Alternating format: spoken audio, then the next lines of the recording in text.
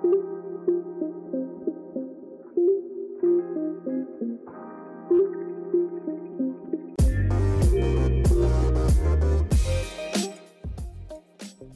and welcome to another episode of the 60O podcast in collaboration today with Mark from NRL Fantasy Amateurs. Mark, how are you, mate? Living the dream as usual, mate. How are you? I'm not too bad, thanks. First of all, I just want to ask about your own podcast. It's been around for a few years now. I'm a big fan, like a lot of people are. Do you enjoy doing it? And how did it all start for you? Yeah, that's a good question. I enjoy doing it a lot of the time. The relentless march of Instagram messages for fantasy advice on a Thursday afternoon sometimes is a little bit overwhelming, but luckily we've got a good crew of people that sort of help us out, and the community sort of does a lot of heavy lifting, which makes it a lot easier for me. But yeah, it sort of started. Basically, I used to just do a lot of writing in a small fantasy group. Only had about 150, 200 members, and I really enjoyed just writing the content and providing my thoughts on specific players. I had a couple of claims to fame that endeared me to the group members, and then I had a difference of opinion with the person who ran that group, and decided to go and start my own community, sort of a halfway point between. There's a fantasy group there called NRL Fantasy Talk, which I think is run by the official NRL channel. And it's kind of, obviously there's a lot of people in there and it's a bit sort of messy. And then this other one was really sort of really small community. So I sort of wanted to find the really nice balance between that. And I felt like there was a gap there in the market for that product. And obviously there is, because we only just hit 4,000 Facebook group members today. And yeah, it's gone really well. Fantastic. Congratulations on all the success you've had. It's been great to see the development of the podcast throughout the years. And you're totally right. And I say this all the time. If all a podcast was recording an episode, I'd do two a day. It would be easy. But it's not. It's not all that's involved. Hey, just on to fantasy for the year. A lot of questions that a lot of people start off with. Nico, Cleary, or both? That's actually a really good question. We sort of kicked that around on our Sharks podcast just recently. I'm a noted Cleary naysayer from way back. For anyone that listens to the podcast, for the last couple of years, 3 years in a row, in fact, I've been horrendously anti-Cleary in the preseason, and every year it's bitten me. And then last year I started making the switch, and I'm now a strongly pro Cleary guy. So naturally, what'll happen is Nico will beat him this year, now that I've jumped ship. Fair enough. Do you get worried when you have those sorts of players? Like, clearly those two are the dominant two in fantasy at the moment. Do you get worried that if you don't pick them, particularly if you're playing overall, that it's just too hard to crawl back? Because throughout the year, you're gonna get your injuries, you're gonna get your suspensions. Like, that's natural. It happens to every team, even though everyone feels like it's only their team that cops injuries and suspensions. But do you feel like if you don't start with at least one, you could fall behind really quick? I do, and so one of the big focuses that we put on our podcast is we do a lot of what I would call game theory. I've borrowed that from a NFL podcaster that I really like. Their podcast is called The Undroppables. If anybody follows the NFL is really interested in him. He talks a lot about, on his podcast, about the game theory and the strategy behind why we do what we do, rather than just blindly giving advice. This player's good, this player's bad, without any sort of context or reasoning or study to it. And there's a section that we did, basically the pros and cons of why rule number one exists. You know, anyone who's been playing fantasy for a long time will remember fantasy rule number one was by Cameron Smith, Captain Cameron Smith. That always used to be rule number one, because he had a 60 average, which these days is kind of ho-hum and a bit boring. But back in those days, it was 60 was massive. Yes. So the reason that was rule number one is because of the advantage of having those high points. And so we actually do articles, and they're available on the website at the moment, where we drill into why it's so critical to start with those players from an actual game theory numbers perspective. And yes is the answer, because you take Cleary, for example. He's in over half of the teams at the moment. So and everyone that owns him has him as the captain. So the risk to reward ratio of you not starting with him, particularly when it's the highest averaging player in the game, just makes it completely not feasible for you not to start with him. Yeah, that's right. And you're right about Cameron Smith. If Cameron Smith was playing today, it would be as if someone was averaging 75 to 80, like compared to Yeah. 10 years ago when he was averaging 60. It was quite phenomenal. Mm. I want to ask you, is there a player that outside of those two that when the teams come up and you could pick your team, you went to straight away? Was there just a magnet for you straight away for a player, whether there was some off-season talk or maybe you just had your mind on him about a price, or was there a player for you? There's a few guys. I subscribe to the players you like to watch theory. So starting with players that you like to watch play is always a good time. Makes the game more interesting. So in past years, I was always a big Andrew Fafita guy because I really liked watching him, even though I didn't like the Sharks. Yeah. And the wing fullback pairing of Ryan Pappenhausen and Jaden Campbell, I think is price point wise, game theory wise, and enjoyment wise, they tick all three of those boxes for me. So they've been in every single draft of every team that I've had. But I don't know if your listeners want to get a hot piece of goss on the guy that I'm really hot at the moment, actually, as Will Penasini, who actually is not somebody that I had. So I had him when he was a cash cow, obviously, but the split on Penasini with and without Moses in a really, really tough center position is really sort of sucking me in, even at the price. So he's one that maybe is a lot less ownership. I think he's only 1 point something% owned at the moment.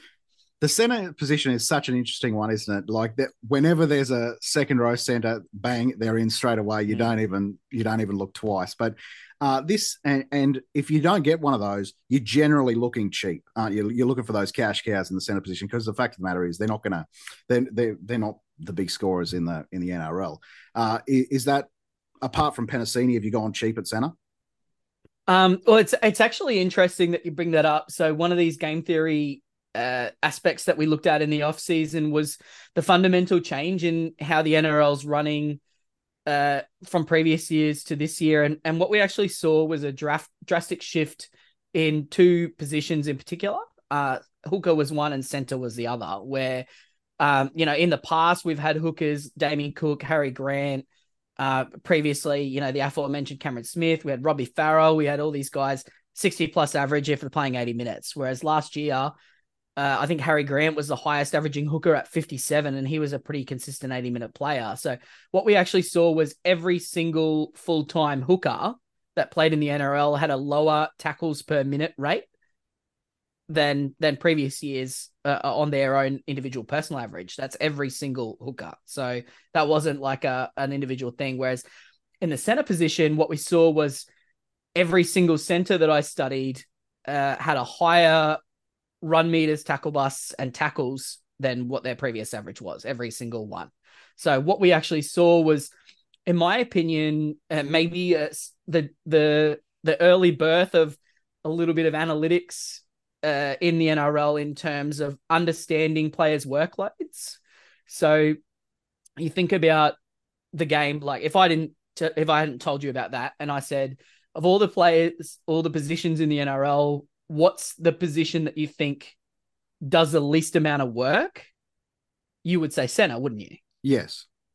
Because obviously your wingers, they do a lot of the hit ups and all that sort of stuff.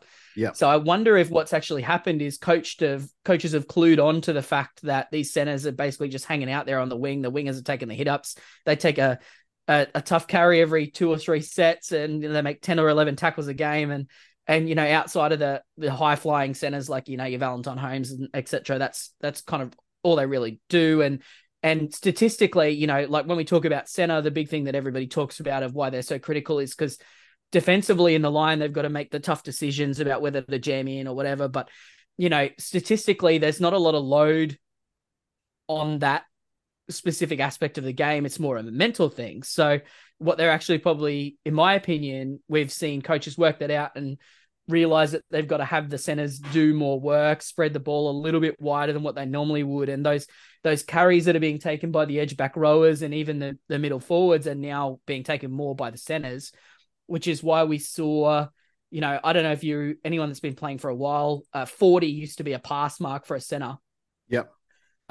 Last year we had 1, 2, 3, 4, 5, 6, 7, 8, 9, 10, 11, 12 different centers hit 40, where in the past that would have been 2 or 3. Yep. Even guys like Marion Seve was at 40, Ewan Aiken 39.9, Ramian 39.8. That's not included in those numbers even as well. So it was kind of almost 20 different guys who were, across the board higher output than what we normally would have expected. So, where in the past the conventional wisdom might have been, go cheap at center. And I mean, that's still a good thing. You got Dane Gagai who busted out an average of 55 last year, which, is up there with anything that a forward did. So, maybe the pendulum's shifting a little bit and, with a guy like Penasini or these types of players. Penasini was the captain of the Australian schoolboys team that Suali was in. So obviously the pedigree's there and maybe he's the next great centre like Dane Gagai. It's interesting you say that. And that to me makes fantasy so great in the fact that obviously through those stats now, there are a lot more different keeper center combinations you can have. And therefore, there creates a lot more combinations of teams that can be had, because gone are the days now where I think there was one year, there was John Bateman, and I think it might have been, Britton Nakora. The same year, everyone had them. It's not fun. You know what I mean? There's no skill in that. So the fact that you say that there is a concerted effort by coaches to get centers more ball means that there is centers scoring more. So therefore, there's more center keeper combos. Do you look at it that way as well? Yeah, well, that's the thing. Like, you got, just here, not including Penasini and Hamiso Tabuai-Fidow, who's the guy who's my other center. So I'm spending over 1.1 million in the centers where normally I'd be looking at 500-600K as the centers. You got Joseph Manu, Herbie Farmworth, Isaac Tungo, Gagai. All these guys are all Ruben Garrick, even Valentine Holmes, Stephen Crichton, even Campbell Graham. All of those guys you'd be happy as a 45 plus average center. And that at that point, instead of it just being, we got John Bateman and Britton Nikora, or we got, the year before that, I think it was Chris Lawrence and someone who was a 38 average, and Sione Matautia. Those two was a center combo, So this year you might have 7 different guys, and instead of, generating your 40 average from getting 32 tackles and 80 run meters, it's, tries, tackle bust, kicking goals. It's, line breaks. It's a much more exciting brand of football, because you'll notice that none of those guys that I mentioned were like fake centers where they were actually playing in the back row. They were actually all genuine centers. Yeah, no doubt. Absolutely. Great insight. One thing I want to talk to you about, and look, I totally acknowledge that I could be reading way too much into this, and this could be a bit of tinfoil hat stuff. Okay. The start of the season, the 4 teams going to Las Vegas. So all 4 of those teams are playing on a field over there that is actually smaller than a NRL ground in Australia. Therefore, theoretically, now it's only a couple of meters, but theoretically, there should be less room for breaks on the outside in particular for tries. So therefore, going off the back of a preseason where every single coach in the NRL preaches defense, I just get the feeling that they're wanting to go over there and have this point scoring extravaganza and show the game off. I think we might actually get a couple of dud games over there. Are you worried about the fact that going into the year? So maybe someone starts with Reece Walsh and Reece Walsh has a 20 in round 1. Maybe it's just something to look at as far as just round 1, maybe going, hey, Reece Walsh might be a bit of a discount in a couple of weeks, or just a couple of other players, particularly attacking stats-wise, maybe just hold off on the first week. Yeah, I mean, ultimately there's definitely the potential for that. I mean, we try not to put too much stock in one game sample sizes either. Although if you want to add even more weight to your theory, traditionally people that have to travel a lot don't score that well. So, in addition to your, talking about the field size, it could also be a matter of, they're a bit jet lagged or whatever, and then they're going to travel all the way back. So also you got round 2 as well, potentially a little bit impacted, less trainings, et cetera, et cetera. But Not to mention one of the coaches, I don't remember who it was. Oh, it's Kevin Walters saying he's not going to put any like restrictions on his players, not letting them go out into the casinos and stuff. So, who knows? Yeah, I think there's some sort of a market on which player is going to get into trouble in the off season. Hopefully they all behave themselves. But I think on the flip side of that, though, if there's going to be less points and more ball in play, do we put more towards the players that accrue base stats as being a benefit? So your Cameron Murray, Tavita Totola, who people are looking at, even Josh Schuster. Obviously, he's an attacking player, but we're expecting a lot of his points to come through tackles and whatever. I did notice that the NRL scheduled 4 of the top 5 fullbacks in the NRL to play in that Vegas. The only one they missed was Kalen Ponga, but they had Turbo, Latrell, Teddy, and Reece Walsh heading over there. So I wonder if that was intentional to try to spark up the attack. But yeah, I think for the most part, every player that's involved in that trip that I'm looking at is more of a base stat selection anyway. So I don't think it's going to play into my strategy, but I'll take anybody taking a flyer on Reece Walsh in round 1 with the risks associated with that. Anyway, I've got a pretty strong opinion on the Broncos outlook this year, and yeah, so I'd love as many people as possible to buy into Reece Walsh. Well, it's a great point you make. Base stats could go up, and it wouldn't shock you if Payne Haas has a 90 in a 12-10 win. You know what I mean? Like there could be that situation as well. But also, we had Anthony Seibold on the podcast a few weeks ago, and he had just gotten back from Vegas at the time, and they're struggling to find any fields there to train at the moment. So it could be quite sloppy. The football that we see over there, like I'm not expecting to see games of the year in Las Vegas. Like let's put it like that. Like I'm very prepared to see some dull football that all the game tries to pump up and go, this is the greatest thing ever, and all of us back here go, this is rubbish. So yeah, so I'm very prepared for that. I don't know if you remember a couple of years ago, they opened the season with Parramatta versus the Bulldogs in the absolute pouring rain on a Thursday night. Yes. And if that wasn't the worst game of NRL I've ever seen in my life. So, anything after that will be a pleasure. Yeah, absolutely. Absolutely. As far as trades go, do you map out the season as far as what targets you want to hit, or like as far as how many trades you want to have at certain times, or are you just a go with the flow sort of guy? I would be lying if I said I was a go with the flow sort of guy. I'd call myself a stay water guy. So I have a loose plan. I plan sort of 3 to 4 weeks in advance.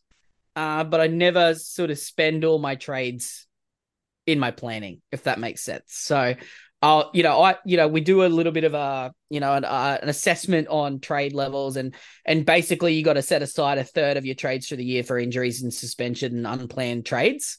So, at any time you have to expect that something like that can occur. And if you're operating on, being able to plan your full trades constantly, you just destined for failure and disappointment there. But we did a mid-season article which we put out in sort of around 9-10 last year, basically like perfect buy planning, where we actually worked out how you could have perfect buy coverage through the entire period by using only 4 trades through the entire time, due to manipulating which teams have which buys in which weeks.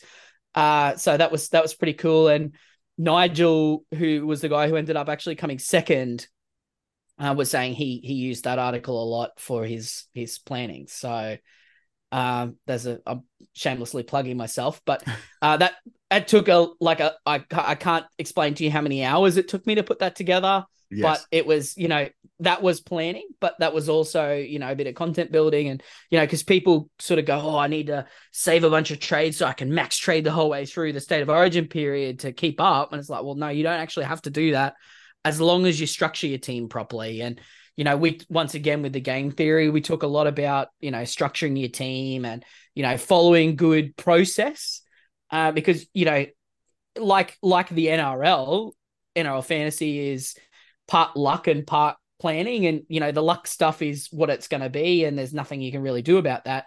But if you follow a process, you have your structures in place, you have your plans for why you pick a certain type of player or avoid a certain type of player, you're going to be more successful more often than not, which is why we typically see a lot of the same guys up the top every year because they have their process that they follow. Fantastic. And just final question, your favorite cash cow to start the season? Oh, okay. I feel that I don't know if this guy's even a cash cow. I'm really excited to see what Kyle Flanagan brings to the Dragons. I don't know if I'd say he's my favorite cash cow, but I really want to see him succeed, and I think he and Ben Hunt can be a really good combination. Um, so yeah, probably him. I'm not overly passionate about any of them, to be completely honest.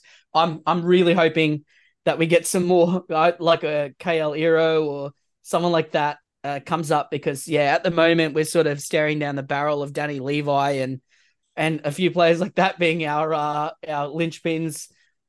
Hey, mate, this has been a lot of fun. Really appreciate your time this afternoon. We'll do this a couple of times throughout the year as well. It's a lot of fun. I really appreciate your time. You've done a hell of a job with your podcast, so congratulations on all the success in that, and hopefully talk soon, hey?